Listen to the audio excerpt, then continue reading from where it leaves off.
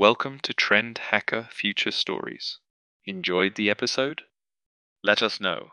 Comment, like, or share to keep the stories alive and help our community thrive. Today, we dive into the life of Ayaan, Nunavik, Canada, 2033.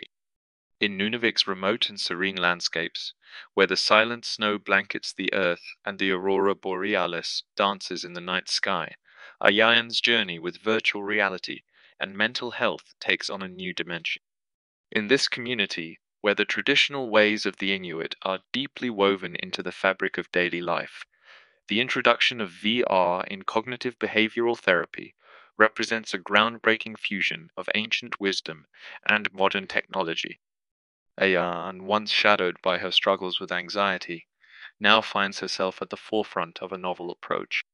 The program started a decade ago, a collaboration between McGill University and the National Research Council of Canada.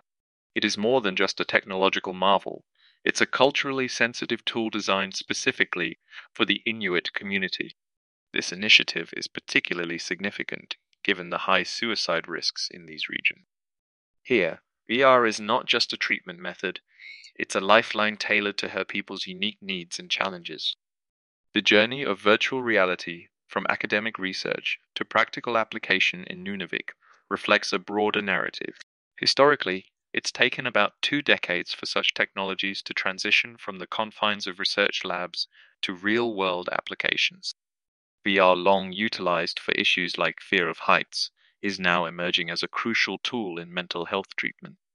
However, the path is not without obstacles.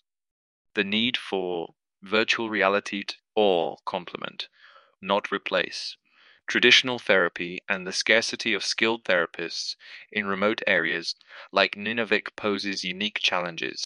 Ayaan has witnessed the transformative power of these automated virtual reality therapies firsthand, drawing inspiration from groundbreaking programs like Game Change, initially designed for individuals with schizophrenia, to navigate the challenges of agoraphobia. She dreams of a future where such innovative therapies are a beacon of hope for all. In her mind's eye, she sees virtual coaches, not just as guides, but as compassionate companions, leading patients through the intricate dance of simulations that echo the complexities of real life. These virtual realms offer a sanctuary where those who find the outside world overwhelming can learn to navigate it safely without ever stepping outside their comfort zone, as proven by endless clinical trials. These studies, echoing through the corridors of medical research, have shown that virtual reality therapy is more than capable of standing toe-to-toe with traditional approaches like exposure therapy. In these virtual worlds, individuals learn to confront and diminish their anxiety and distress, turning daunting everyday situations into manageable experiences. Yet, Ayaan remains mindful of virtual reality's ethical considerations and future directions in mental health. As technology advances, data privacy and the need for a unified platform to deliver clinical content have come to the forefront. She understands that while virtual reality can significantly enhance therapy, it cannot replace the crucial role of real-life health professionals in diagnosing and monitoring severe mental health conditions. From a tool of isolation to a bridge connecting her community to the broader world, virtual reality has transformed from a concept of the future to a tangible reality of the present.